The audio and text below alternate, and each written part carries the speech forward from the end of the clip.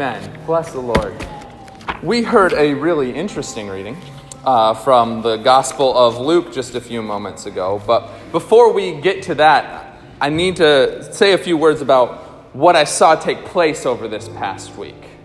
As I watched the events play out for the hearings of Brett Kavanaugh for the Supreme Court, as I'm guessing many of you watched as well, I was struck by how desperately these old white men in the Senate Judiciary Committee wanted to hold on to their power.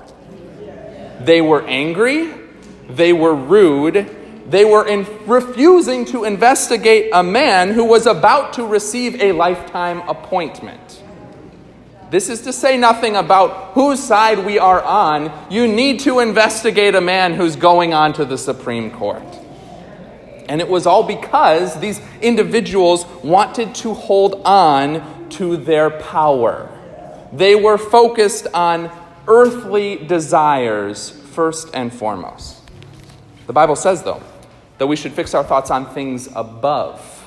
That in Christ we are a new creation created in God's image. And so I want to talk this morning about how we forget our identity. And then I want us to think about what it might mean to be created in the image of a generous God. I've titled this sermon, "This is Who We Are." Please pray with me. May the meditations of my heart and the words of my lips be acceptable to you, O God. Send your living word to walk amongst us now, to challenge our assumptions, to set our hearts ablaze, and to make us whole again. Amen. Yes, church, we are talking about identity this morning. And for today, perhaps we're going to be reading from my favorite book, as I said, the book of Colossians. Please turn with me in your pew Bibles to Colossians. It's on page 178 in your New Testaments. Or you can pull it up on your phone. If you brought your own Bible, you can get it there. Colossians chapter 3 is where we're going to be reading. And we're going to be starting on the first verse of that chapter. Colossians chapter 3, verse 1. Colossians 3, verse 1. We read, "So if you have been raised with Christ, seek the things that are above, where Christ is, seated at the right hand of God. Set your mind on things that are above, not on things that are on earth. For you have died, and your life is hidden with Christ in God. When Christ, who is your life, is revealed, then you also will be revealed with him in glory. Put to death, therefore, whatever in you is earthly: fornication, impurity, passion, evil desire, and greed, which is idolatry. On account of these, the wrath of God is coming on those who are disobedient. These are the ways you also once followed when you were living that life. But now you must get rid of all such things: anger, wrath, malice, slander, abusive language from your mouth.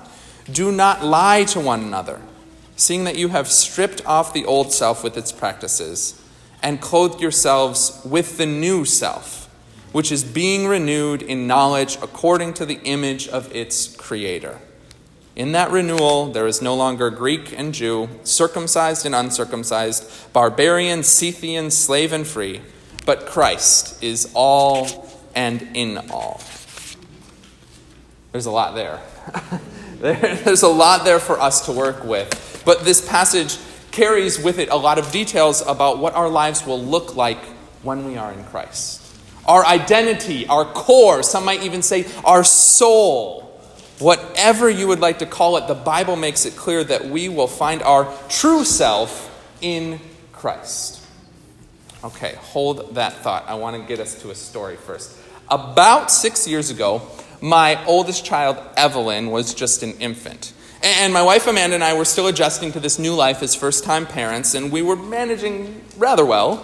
Evelyn was healthy and happy, so that's a start. She was starting to sleep a little bit more. And Amanda and I were both back to working our jobs full-time, and so we were able to find a way to balance childcare with doing the necessary work hours. And on top of that, we were paying our bills on time, we were cooking and grocery shopping, and we were even keeping our house relatively clean. Relatively.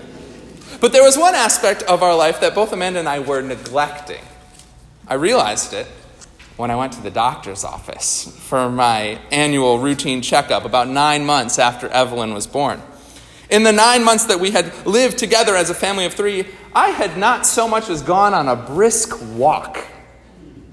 Prior to my daughter being born, I was playing basketball 3 days a week and going on a run on the weekends. But since the day that she was born, I probably hadn't even broken a sweat. And this is 9 months later. Let that be a warning sign to any potential parents out there.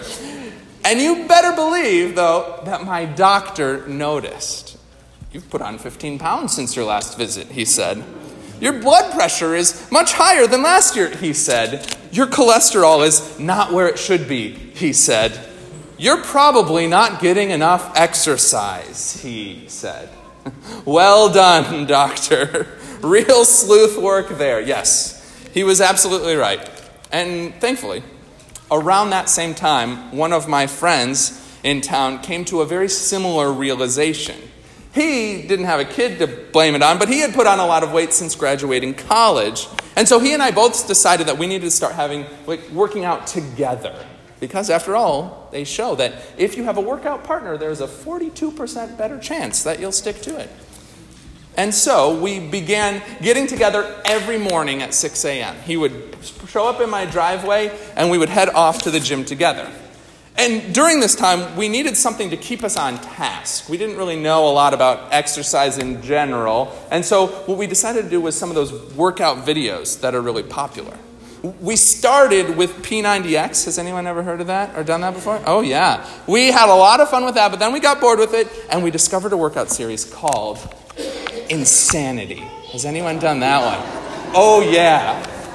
The name is quite fitting if you're not familiar. Go YouTube it this afternoon. These hour-long workouts are incredibly intense and, yes, at times, insane. But my friend and I, we had each other, right? There was a 42% better chance that we were going to stick to it, and so we did. And we would keep pushing each other and working and trying.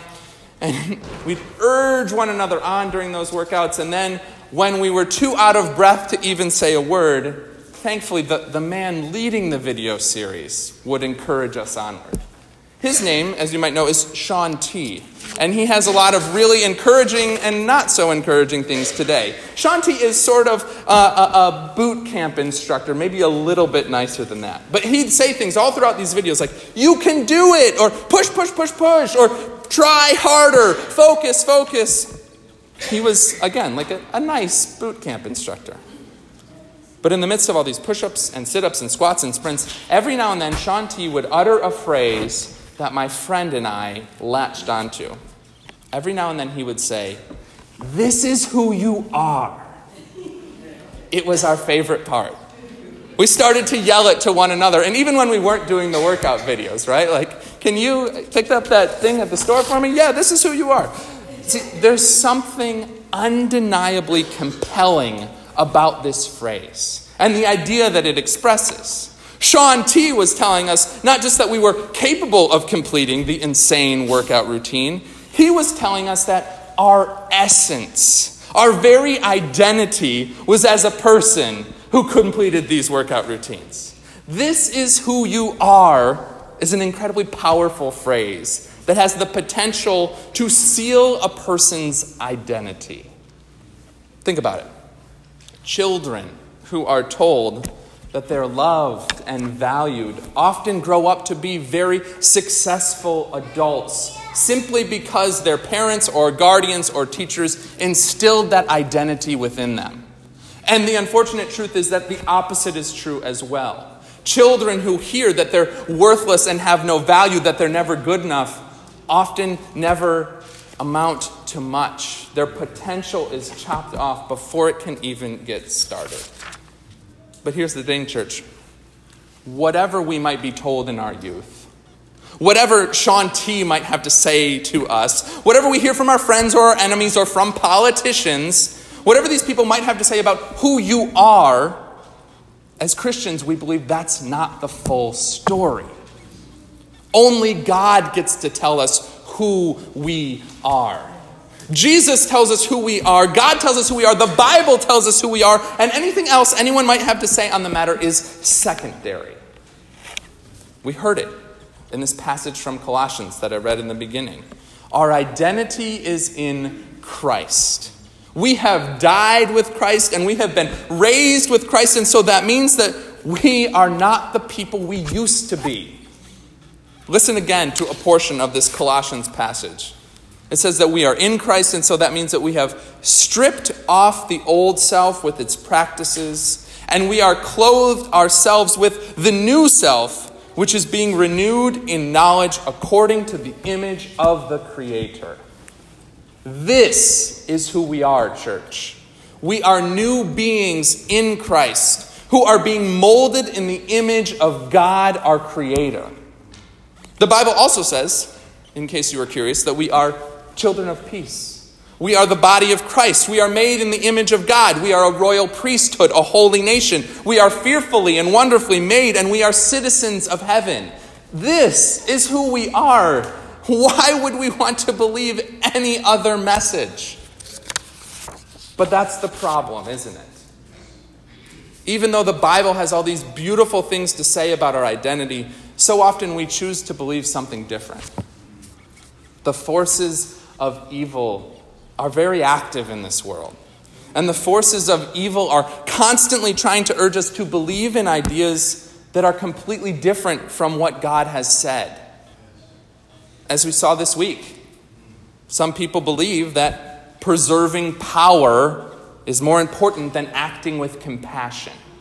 Some people believe that if you are not successful, then you are not valuable. Some people believe that selfishness is a virtue, or that money can buy happiness, or that their physical desires are more important than another person's humanity. And all of these are lies. They are not the ways God intended us to live. They are not the way we were created to be. They are sinful, evil lies that keep us from discovering our true identity. We are children of God and children of life. We are made in the image of God. This is who we are, and so we've got to stop letting the world convince us of something different. You might be thinking, though, Pastor, this all sounds nice. But could you give me some specifics? Oh, I'm so glad you asked, church. Let me fill in this picture for us a little bit more. Here's what I know. I know that the Bible says that God created the heavens and the earth, even though God didn't have to. God created the world simply because God is good and gracious and generous. And so that means, church, that means that we are created to be gracious and creative and generous. We are created in the image of God, and so that means that we've been created to be loving and giving individuals. This is who we are. This is how God made us. If we want to live lives that are full and complete, if we want to live in the ways that God created us and intended us to live, then that means that we're going to need to be gracious and generous people. I remember when my daughter was 18 months old, and she would spend all of her time toddling around and picking up random objects and then bringing them to me or to her mother. And as she got older, Evelyn would scribble on pieces of paper and proudly present them to me as a gift. And her brother, when he was younger, he was the same way as well. Nearly all children are like this. They love to make something for you, and they love to then give that to you as a present. That's because, church, they haven't been corrupted by all the selfishness in society yet. Young children can't help but be generous because God created them to be generous. This is who they are. And so, Reformation, I'm challenging you to be generous. Lean into that aspect of your character because it's there. This is who God made you to be. Why do you think Jesus spent so much time talking about money and possessions? Nearly half of Jesus' parables in the scripture have something to do with money or possessions. In the Gospels alone, there are a total of 288 verses, someone counted, not me, that speak directly about money. Jesus knew that money was a spiritual problem. He knew that if we didn't get our money right, then a lot of other stuff in our life would fall apart as well. Jesus knew that we were created to be generous. But Jesus also knew that if we were tight with our money or too attached to our stuff, then we would be losing a part of our soul. When you look at the ways that the super wealthy behave these days, it's certainly hard to disagree with that assessment. Jesus invites us to a different way of life. A way of life that reflects the character of God. A way of life that is gracious and compassionate and, yes, generous. When we freely give of our incredibly precious time or abilities or possessions, we declare that we believe in a different way of life. When we give, we acknowledge that our life is different than the dominant capitalist narrative. When we give, it starts to break the system. Through giving, we announce that our definition is found in God, not in our bank account.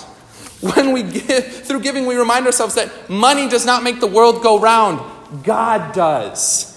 Through giving, we proclaim that our relationship with God is far more important than our relationship with earthly desires. Church, I'm asking you to take this seriously. I'm asking you to get further in touch with the generous person God created you to be, because our world needs it. The world needs people who believe in a different way of life. The world needs people who are fully alive. The world needs people who are still in touch with their soul. Even though this world seems to be getting more selfish and more ugly by the minute, we're called to be who God created us to be. We're called to be gracious and compassionate and forgiving and generous. This is who we are, because this is who God made us to be. So let's recover our identity in Christ, church. Let's show our hurting world a different way to live. Amen.